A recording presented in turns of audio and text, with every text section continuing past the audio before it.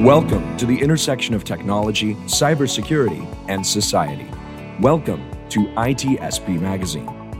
Every company has a story to tell, from the small startup to the large enterprise, and everything in between. This is one of them. Knowledge is power, now more than ever.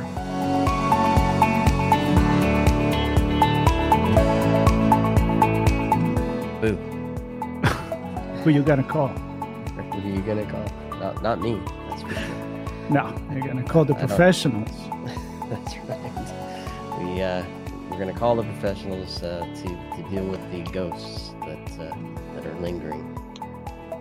10 years of ghosts have been around, Marco. 10 years? I think there's Probably been longer. more than 10 years. 10 years is when some company that we're going to name really soon started to create some reports. So if they decided to create a report 10 years ago, I'm pretty sure it's been a few years before than that this was already a pesky problem. Let's call it that. Pesky problem, which is not ghosts, though. Not ghosts, no.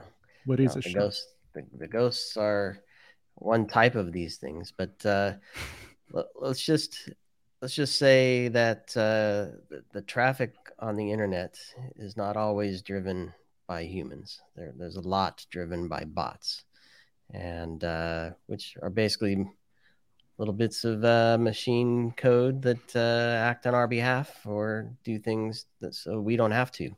And a lot of it's for good purposes. Customer support, probably a good example of that, where you interact with something to find something out, to not waste somebody's personal physical time as a human. But a lot of that stuff can be used nefariously because at the end of the day, we're not ghosts. We are humans, and humans do weird things. And so a lot of the traffic we see on the internet is not always human and not always good. And our good friends at Imperva have been following this trend, as we noted, for 10 years or longer, and have produced a report on this. And I mean, a decade of following these bots to see what's happening. There's a lot. And I'm very, very interested and excited to have this conversation and kind of take a look back at 10 years, how things have changed over time and where we kind of sit. And of course, Marco, you won't rest without us going into the future. So we'll have a peek there too. For sure. That's probably enough from me talking. The real star of this show is Karl Triebes. Karl, how are you? I'm doing great. Hey guys, thanks for having me on today. Of course. This is going to be fun. And Karl, a few words about, before we get started, a few words about your role at Imperva and some of the things you do there. I presume a lot of it is bot oriented, but what else goes on there? Yeah, so I'm the general manager here for the AppSec business unit at Imperva. And we focus exclusively on application security when I talk about AppSec. And what that means is bots are absolutely a critical component of that. But we also protect APIs, for example. We protect your web applications. We protect your networks, against DDoS attacks and other types of malicious behaviors. We protect DNSSEC. And we've done this. That's basically the history of the company. It's a pure play security company, very much focused on application security. And so that's what we do day in and day out. And the bots are critical to that because they act as a delivery mechanism for a lot of these malicious or these attacks. And they do it by, essentially emulating valid humans, right? What they're trying to do is look like a human, but do bad things behind the scenes. And that's really, why you got to watch these bots, and they can do it at speed in very sophisticated ways. Yeah, and there is a reason, I guess, why the report is not called the bot report, but it's called the bad bot report, because that's unfortunately where we have to focus. But I always like to have this conversation, and if I'm wrong, this is at least the fourth time that we talk about these reports in the past years. And so we have a clear idea, at least Sean and myself are prepared to this, but there may be some new listener in the audience that are not so prepared. So maybe it would be good to start, as Sean said, I'd like to ask futuristic question, but you got to start from the past. So how do we get to where we are now? And I have to say, you mentioned before we start recording, this year seems like it's the interest for this report is even bigger. So it's not a fad that is going away, right? Yeah, I mean, we're just seeing this problem grow over time, and we've been doing this for 10 years, like you said. We get a really good response every year. A lot of, we provide a lot of interesting data. We try not to, we don't focus on, our product or anything like that. We're actually just producing what we see out there based upon our analytics and what we see both through we provide a big SaaS service. And so we see a lot of things in that.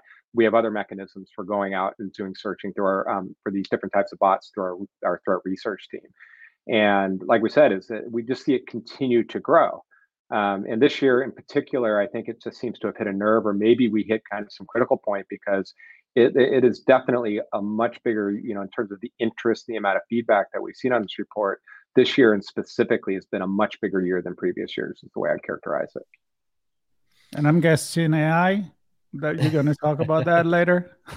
Absolutely. AI is on top of everybody's minds today, in various ways. And absolutely, that's, we actually leverage AI and other mechanisms, machine learning, have done it for years to help detect and do these things. But now, with basically like Hugging Face and Chat GPT and all that, they're democratizing, the access to AI, which means the barriers to entry to do sophisticated things quickly and easily is dropping rapidly, right? And so that's what you got to be aware of. It's because that will change the attack profiles and the types of attacks we see. So I expect next year's report to be very inclusive of a lot of new style of attacks based upon that. Yeah, when Marco and I can get our hands on AI and Chat GPT type stuff, we're in a world of trouble. But yeah. But on a serious note, let's look back, because and maybe connect it to kind of the history or some of the trends throughout the years in the report as well. What's changed from? Well, let's just focus on the business environment, infrastructure. I can point to a couple things to kind of give you an idea where I'm headed with this. The number of homegrown applications within an organization, how has that changed? With that, APIs, cloud, and I'll leave it to you to kind of paint the full picture here, but those are kind of some of the things that I'm thinking of. How have things shifted in 10 years that, and here's the kicker, that have enabled bots to succeed and grow over time as well? Yeah, I mean, there's a lot of things that have happened. Yeah, and I think what you're pointing out a lot is the attack surface has changed significantly in the last 10 years, because in the past, especially enterprise, kind of the classic enterprise IT application was built fairly monolithic.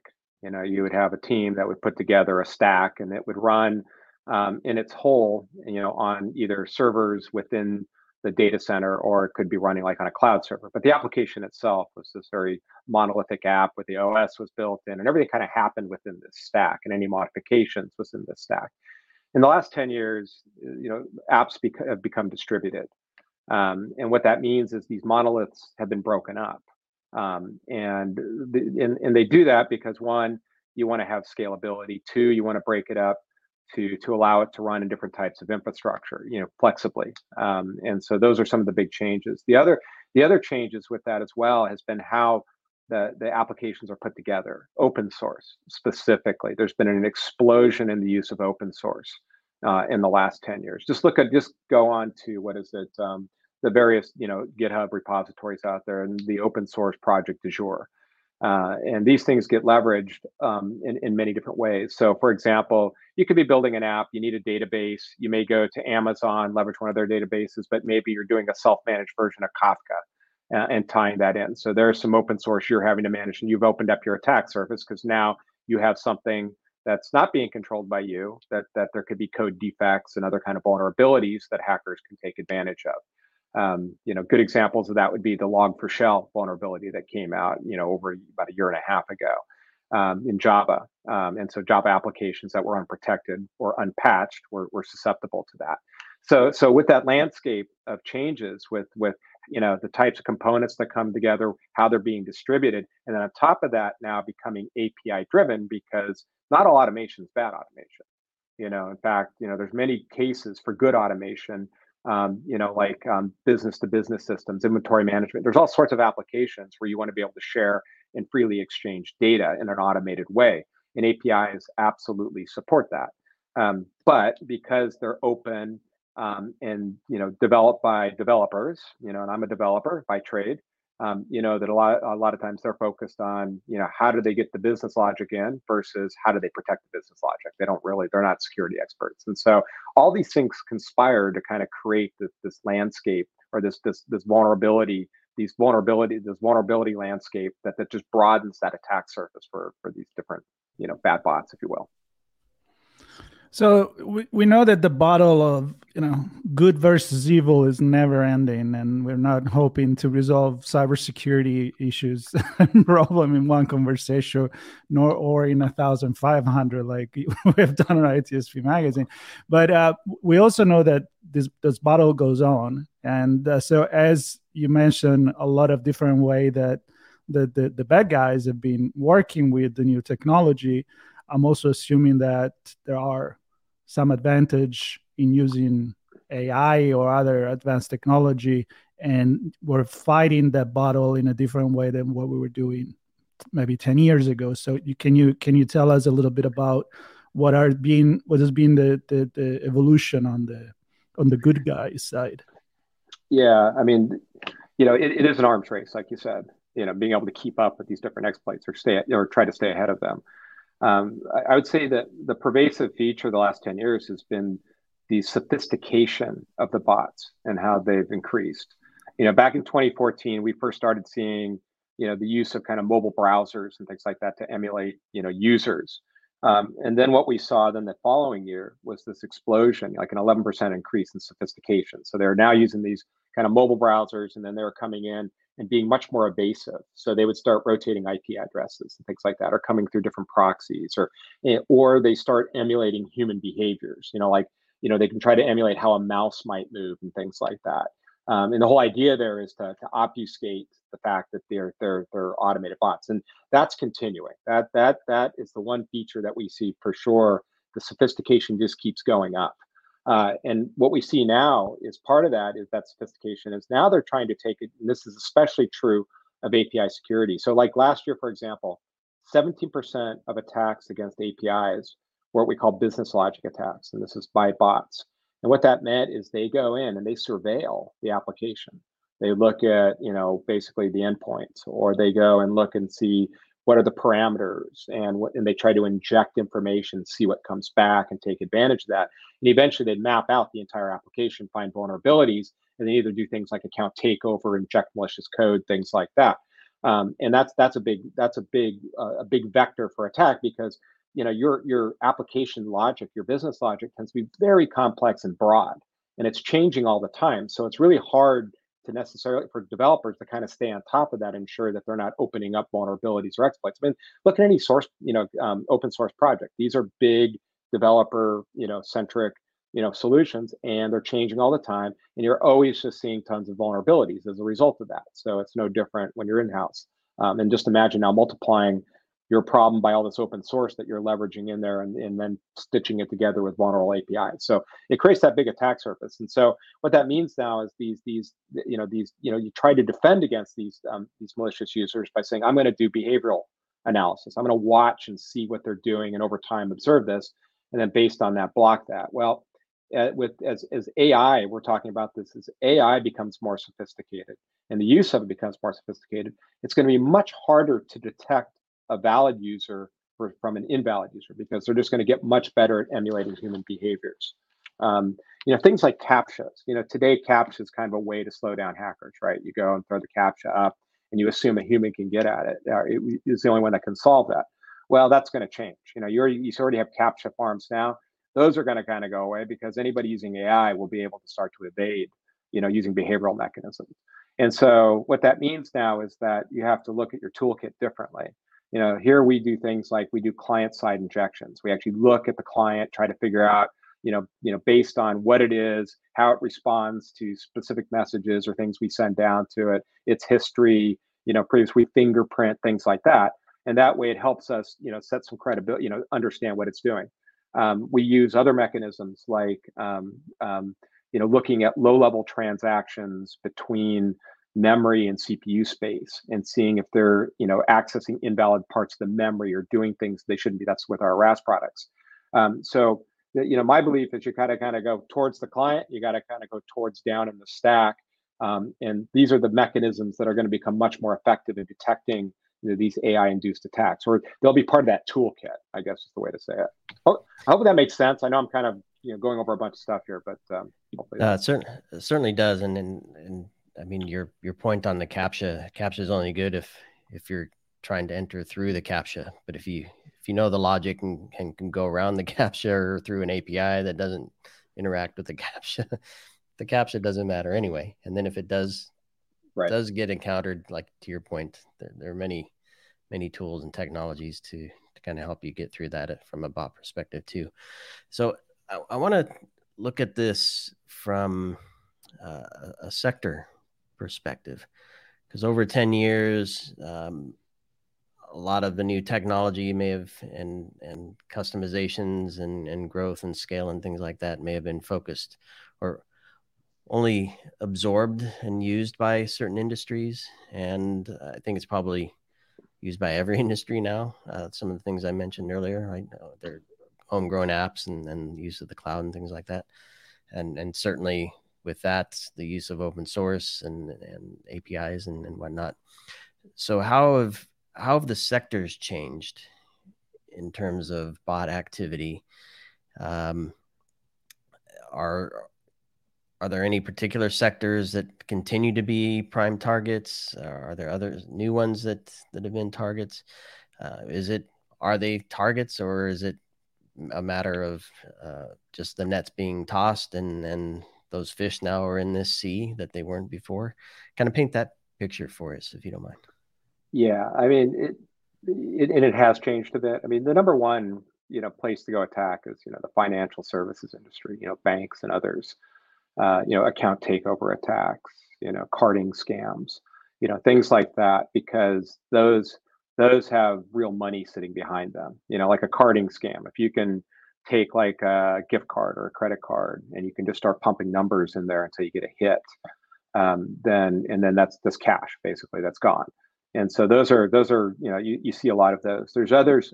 I'd say one of the bigger ones now is like on either e-commerce side, because of the explosion of e-commerce, and especially over the during the close downs with COVID, that's really exploded. And so everything from, like I mentioned earlier, these Grinch bot attacks, where they were buying like gaming consoles at Christmas time and then reselling those for like 4 times the price. They do that like a lot of times for like events, tickets, and things like that. But you also see, like within the leisure and travel industry, a lot going on there with web scraping, would you say, or scraping for like pricing information. So if you get your competitors' pricing and you can get that, then you can adjust your pricing and do that. And so there's things like that go on in a number of areas. So one of the big ones we saw last year, and this actually wound up being more about DDoS style attacks, was geopolitical. When geopolitical strife is hit, we'd see like a lot of attacks like on government sites. You can imagine the countries where some of this was happening, especially back at the start of the Ukraine, Russia conflict. But you saw it in other parts of the world when there's other, issues, and other things where they'd come in, attack government websites, shut down services, and do things like that. So you're seeing more of the kind of things happening based on politics or political events or world events, geopolitical events, I should say. So what are some of the most, and I don't know if they're called payloads, with the outcomes of these malicious acts performed by bots? You mentioned DDoS as one example, scraping of prices as another. Can you kind of give us a picture of what some of those common ones are, and if there have been any significant changes in the last 10 years or even just last year with some of those? Yeah, I mean, one of the big ones is account takeover attacks, because what attackers will tend to do is you have these data breaches, and then they'll sell that breached material online to these attackers, and then what they do is they buy it, and then basically they just keep trying different sites and just sequencing through these credentials or these credit cards or whatever this data they have, and then in hopes to get a hit. And that's one profile. But to do that, obviously they have to use evasive technology, very evasive techniques, because try a bunch of logins from one IP address, that's going to get caught right away. That's a basic thing you can set up on any Linux server. 3 strikes and you're out, right? So what they do is they rotate IP addresses, or they will rotate where they're coming from from different geos, because it's easy to block on geos. So I might say, oh, I'm going to block addresses from this country. Well, they can go through a proxy somewhere and do that. They can also then defeat challenges, because another technique is to say, okay, I think you might be an invalid user, so I'm going to present a challenge like a CAPTCHA, or they have to enter some other information. So I think those will become easier to defeat. But account takeovers is probably the most common one that we see out there. And again, we're beginning to see now the rise of the business logic attacks, like I mentioned earlier. That's more aligned with APIs. APIs have become really that new area where there's just so much focus from attackers, because that market has not matured yet. The belief was, oh, my API gateway is safe because I'm authenticating the user. Well, that's all fine, but how do you manage an invalid user? That stole some credentials or something else, and they're able then to get in and then have at it on your API backend. There's nothing looking at the actual data, for example, or how they're trying to manipulate the flows or the business logic within the application. So we're seeing a lot more of those types of attacks. Like I mentioned, about 70% of bad bot attacks were these API attacks. So against the business logic. Yeah, I know Marco's probably jumping to get in, but I have one more point on this that I wanted to touch on. Is it's about the advanced piece, and more so the invasive nature of these things. Certainly not a lot of money to investment to get a bot running, and if there's a lot of low-hanging fruit, it doesn't have to be too advanced. It can be simple, right, to create a bot that does something for you, especially if it's very targeted. There's a weakness there that you can exploit. As the surface becomes more complex, certainly there's more complex, and as the logic is more complex, and perhaps even some of the general protections that are in place become a bit better, they have to become more advanced in how they conduct their activities. But then there's this idea of being evasive. So not just advanced in its ability to succeed, but it's also an ability to remain undetected, right? So that don't know that actually something actually bad happened.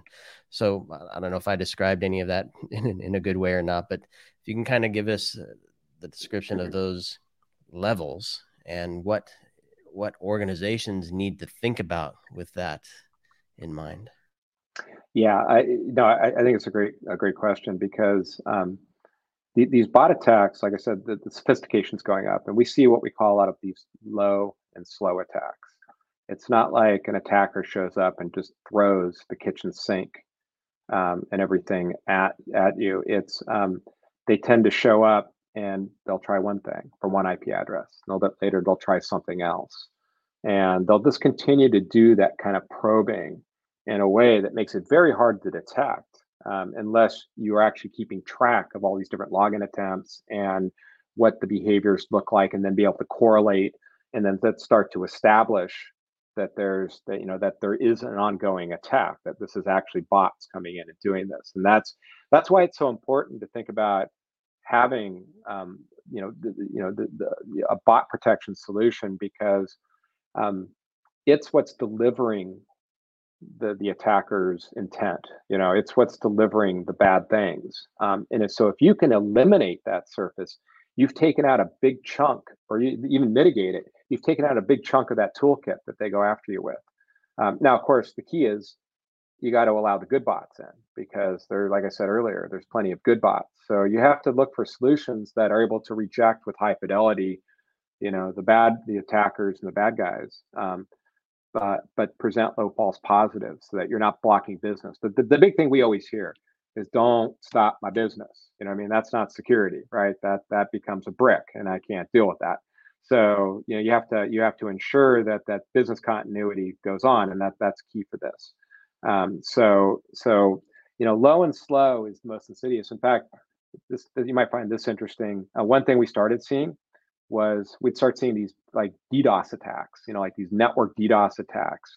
And then the IT teams would get fired up and be focused on that and reducing that. Well, behind the scenes, it was obscuring these bot level kind of bad bot attacks, these low and slow attacks kind of coming in around it. And they weren't paying attention to other events or alerts going on the back end because they had all this noise on the front end. And so that's why we also think that it's important to have a solution that's multi-layered. That is, that one that can reject those types of attacks, that can reject web app taps, other bot attacks, and present kind of that unified picture of what's going on. So you can capture this, because I also think that's going to be the future, is that you're going to get attacked on a number of fronts, but only one is really trying to go in and get your critical assets, your data or your finance, or money, if you will, or Bitcoin, whatever. That's the profile I think that we're going to continue to see more and more of as AI gets more sophisticated, for these attacks. Well, you went there. You said future, you said AI, so I'm going for it. All right. When you were talking about the detection part and how sophisticated they are, and you mentioned CAPTCHA and whatever, and I'm thinking like, this is the same problem that we're having in detecting. Is it something be written by ChatGPT? Is it done by DALL-E or another online, Midjourney or whatever? I mean, how good is it going to get? And I'm wondering if, because I heard the story about this student making a paper that he was so good and creative that the teacher told, you must have done it with ChatGPT, because it was kind of too good, the assumption. So in a way, I'm thinking, do we need to start looking at fault into the humanity, because the bot is going to be so good that you're going to tell you're too good, you're too human, and you don't look, maybe you're not the human anymore. I mean, it's a big philosophical question here, and I want to touch that with where are we going with this, because I feel like it's not financial, the damage to the business. It's going to become much more than that. I mean, it could be still financial ultimately, but coming from copyright issue and branding proposition that are completely distorted. So truth, false. I'm a little bit concerned.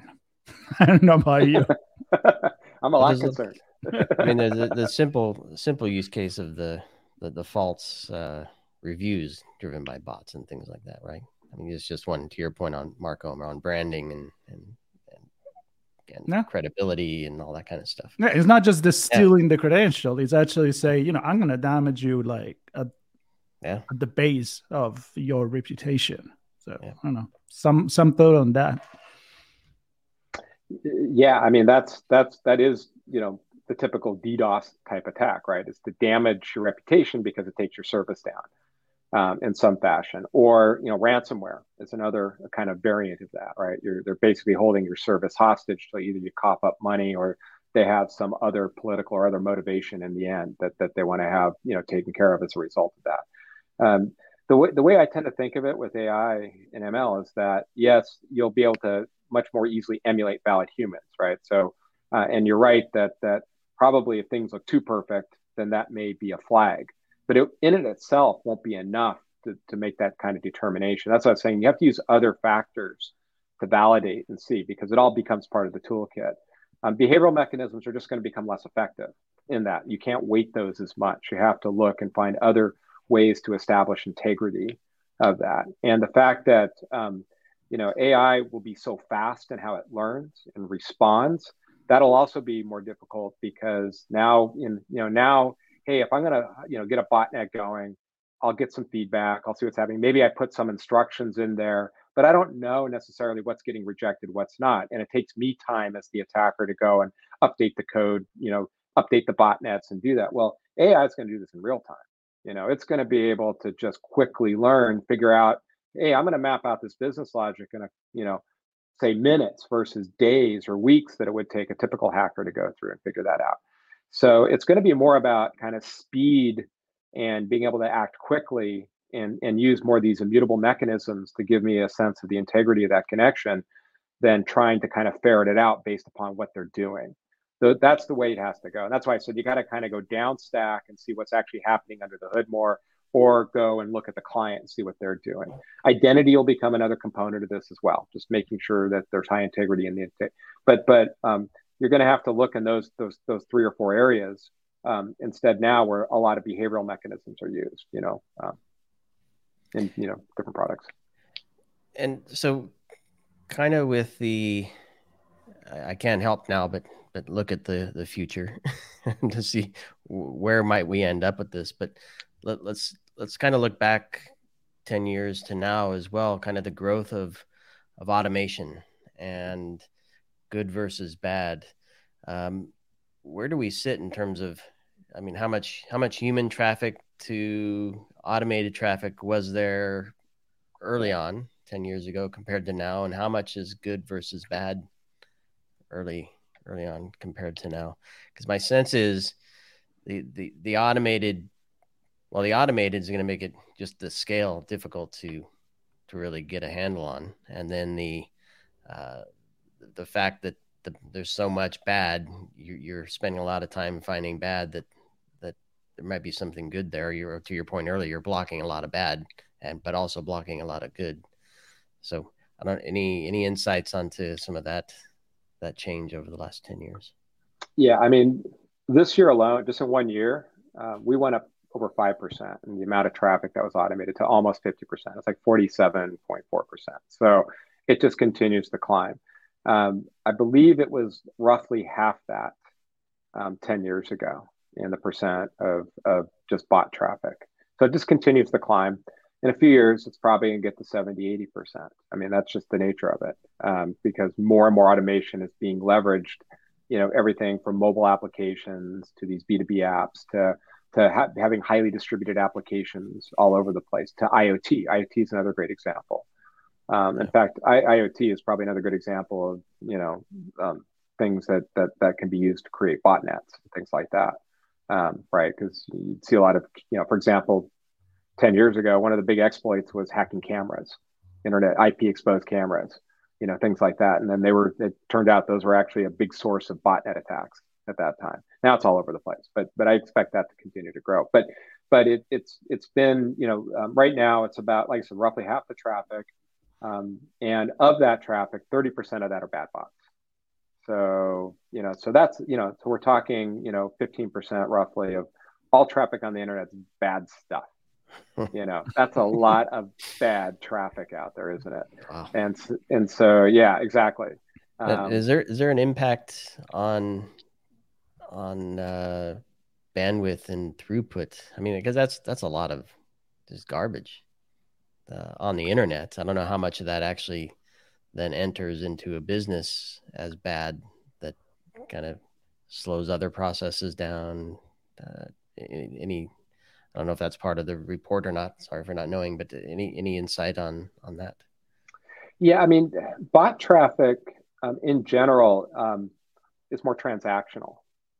Aside from like a DDoS attack, that's typically more of that volumetric style. I'm just going to throw a bunch of network things at somebody's website or their network, whereas the sophisticated attacks tend to be pretty low bandwidth because all they're doing is trying to get into that application. So it's just not a lot of pipe filling with these. No, yeah. You don't need to. In fact, that's one of the reasons they moved that sophistication, is that you can have a much smaller botnet.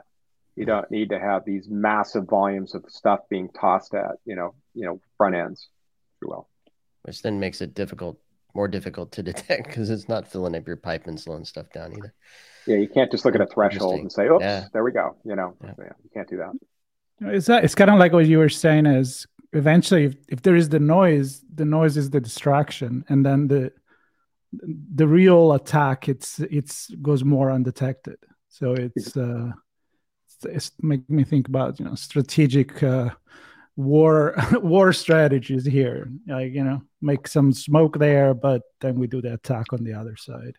But it also makes me think, maybe we start closing with this, the fact that there was the number about the advanced attack classified as advanced. And I remember one of the past year that we were doing the reports, we went through the whole classification of, what's bad, what's worst, what's even worse, and so forth. And now it seems like the advanced one are the one that are prevalent. I was looking at 51%, more than the year before, classified as advanced. And I cannot not think about this is due to, again, machine learning and AI, where everybody can just go and say, hey, write me a code for something really effective. So everybody could be potentially just become a bad guy. Yep, certainly. Yeah, we saw it double last year. Basically, it went from 25% of bad bots to over 51%. So yeah, AI for sure is playing a role in that. Also, just the availability of the toolkits, the hacker toolkits out there, and those are become more freely available. And then also the fact that I think that the targets over APIs and is necessitated more of these sophisticated attacks. Plus, just the general bot solutions such as ours has just gotten so much better in the last few years in terms of their ability to defend against these attacks. So they have to move up in order to get that pay dirt, if you will.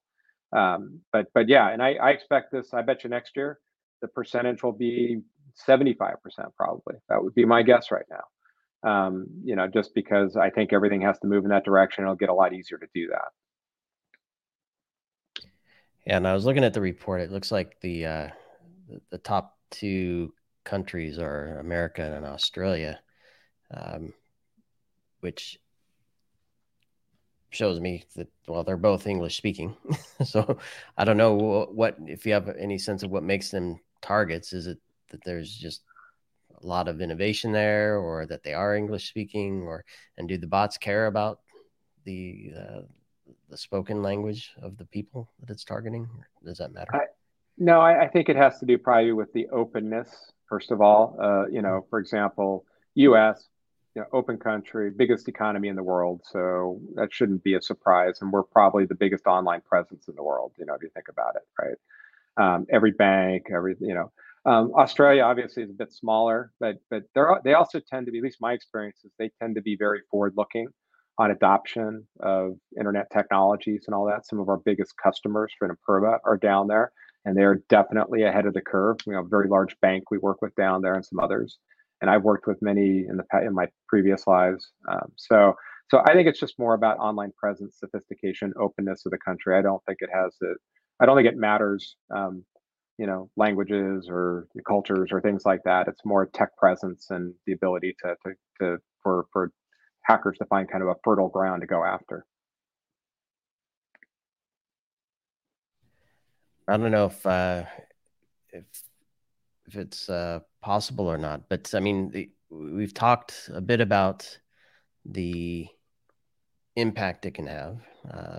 We didn't talk specifically numbers of how much these things cost yet, but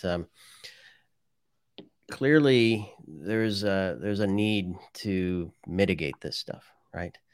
And obviously you have customers, so they trust you to help mitigate this risk and protect their apps from these bots. Any stories you can share where organizations saw a large bot attack that could have taken them down or cost them a huge amount of money, or just simply overwhelmed their team to where they couldn't deal with other things, kind of the deal with the noise, and the business falls apart as you're doing that? Any stories you can share with us? Yeah, I mean, I can't talk about specific customers. There's a few. I mean, where we see some of the biggest, large scale attacks has been travel industry, like booking airline reservations and things like that. And,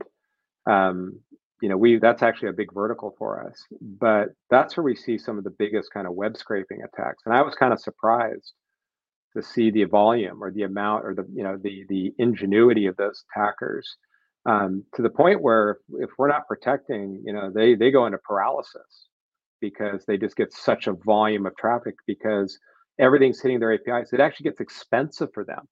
They actually lose money because they're having to pay so much because, hey, API gateways charge usually by transaction or there's other things. You're moving a lot of data around on the back ends. It actually costs them quite a bit of money not to have a solution there to reduce that traffic. So it's not always just the data and protecting the assets, but it was literally hundreds of thousands of dollars that they were spending, to deal with this additional volume of traffic that they didn't want to deal with. So that's one example of one that we've seen.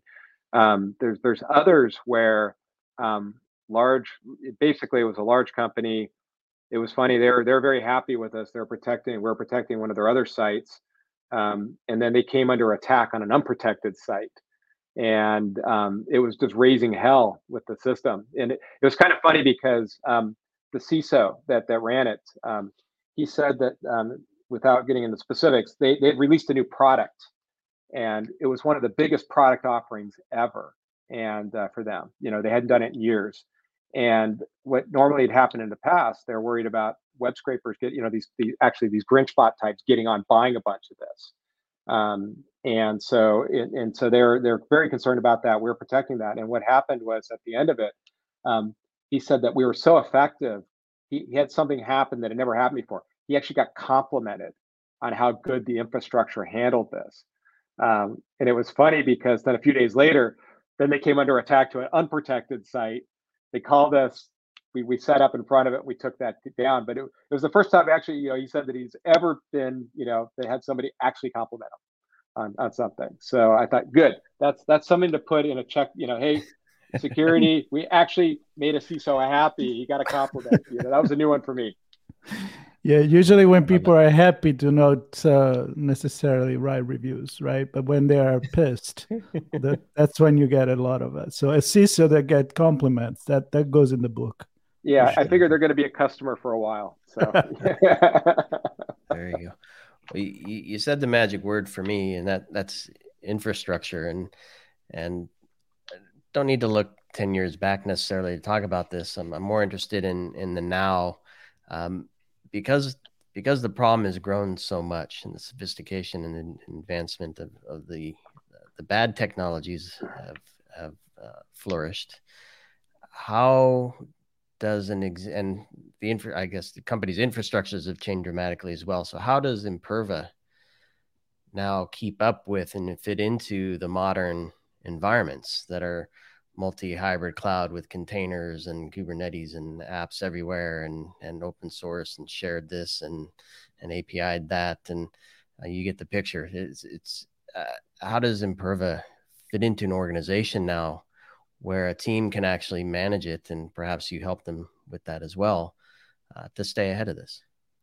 Yeah, I mean, the way we're focusing is that we want to protect apps regardless of where they're running, which means apps, and to do that means we have to be able to provide protections, whether they're public-facing apps, they're private apps, they're running their own infrastructure, they're running in cloud infrastructure. It doesn't matter to us. We want to make sure that we can apply our protections in a lightweight, easy way to consume.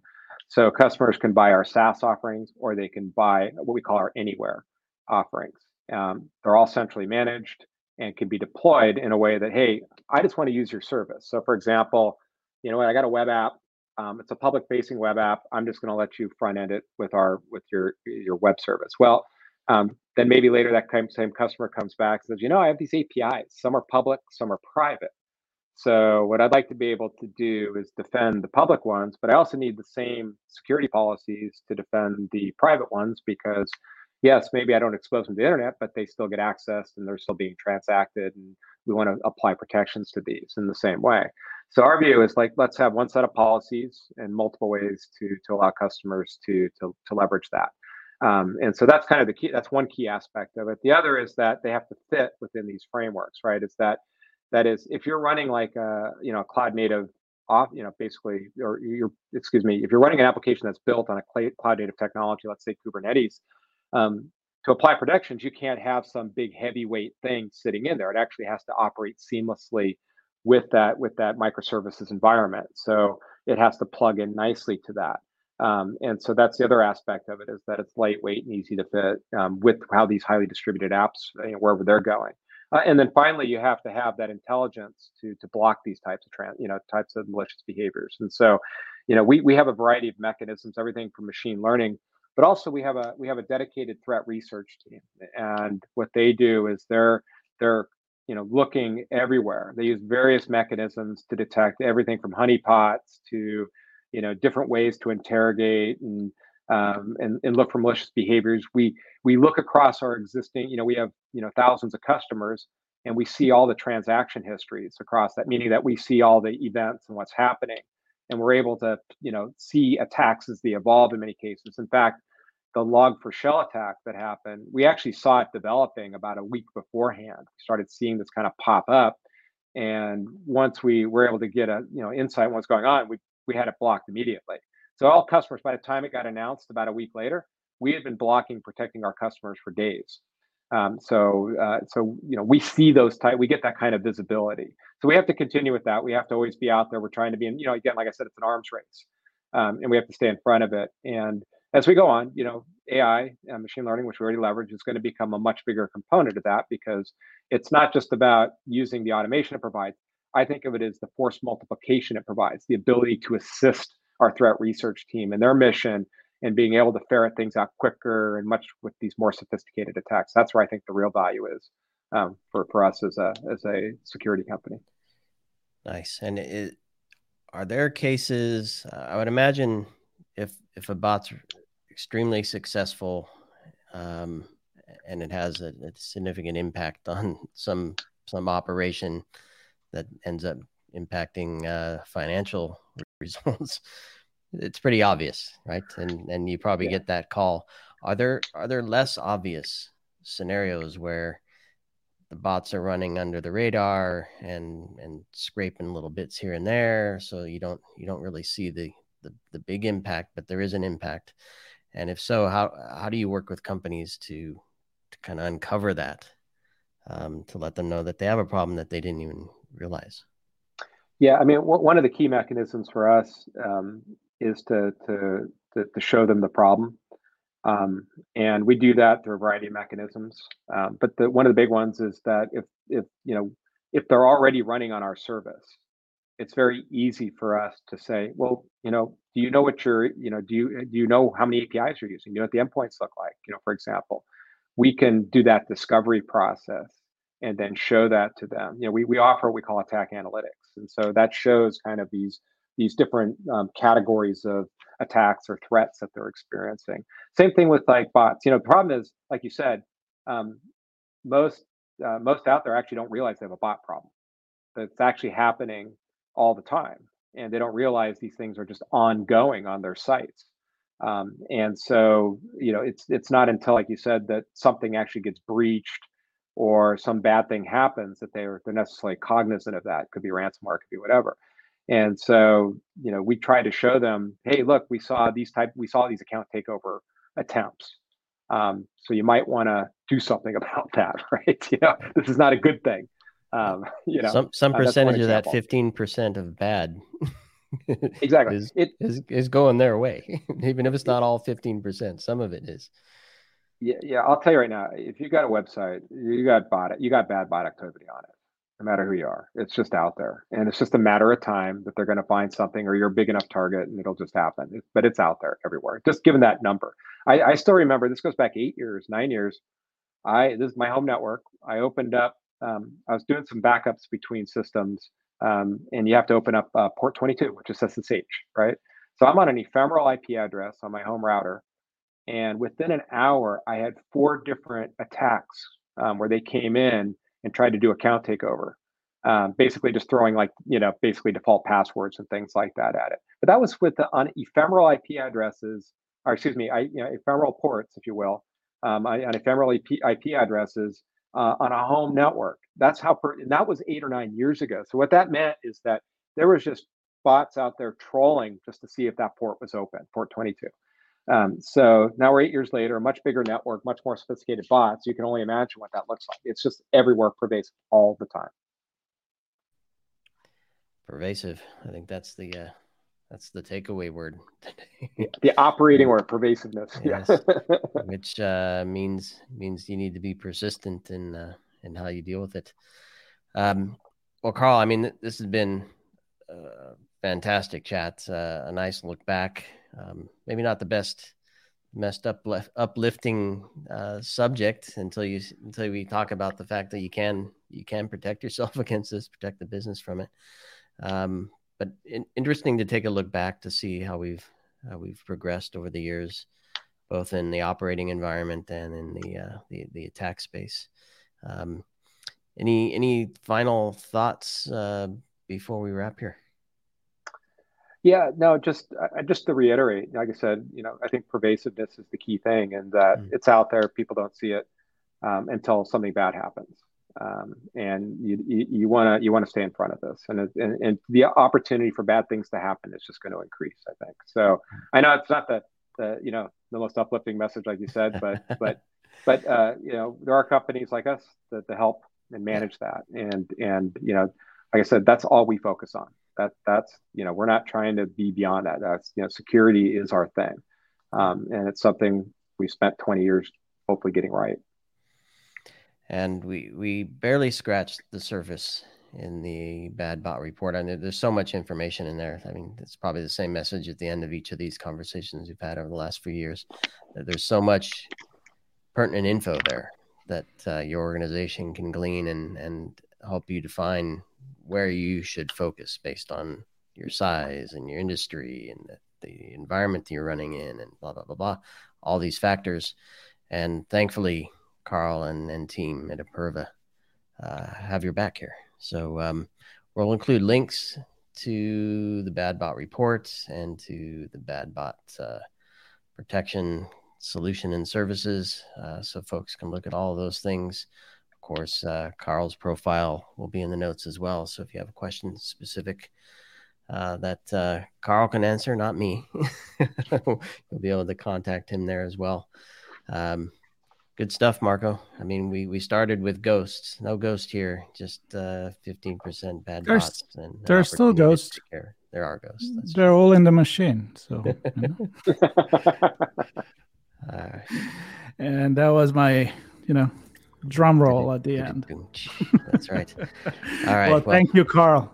Very interesting conversation. Really appreciate it, and always appreciate Imperva to join us for this fantastic conversation that we hope are very educational for our audience, and certainly was for me. Yep, an annual tradition. So thanks everybody for listening. Check out Imperva. Stay tuned for more conversations. There's a lot going on, and we love the team there. So thanks everybody. Talk to you soon. We hope you enjoyed this conversation. If you learned something new and this story made you think, then share itspmagazine.com with your friends, family, and colleagues. We hope you will come back for more stories and follow us on our journey.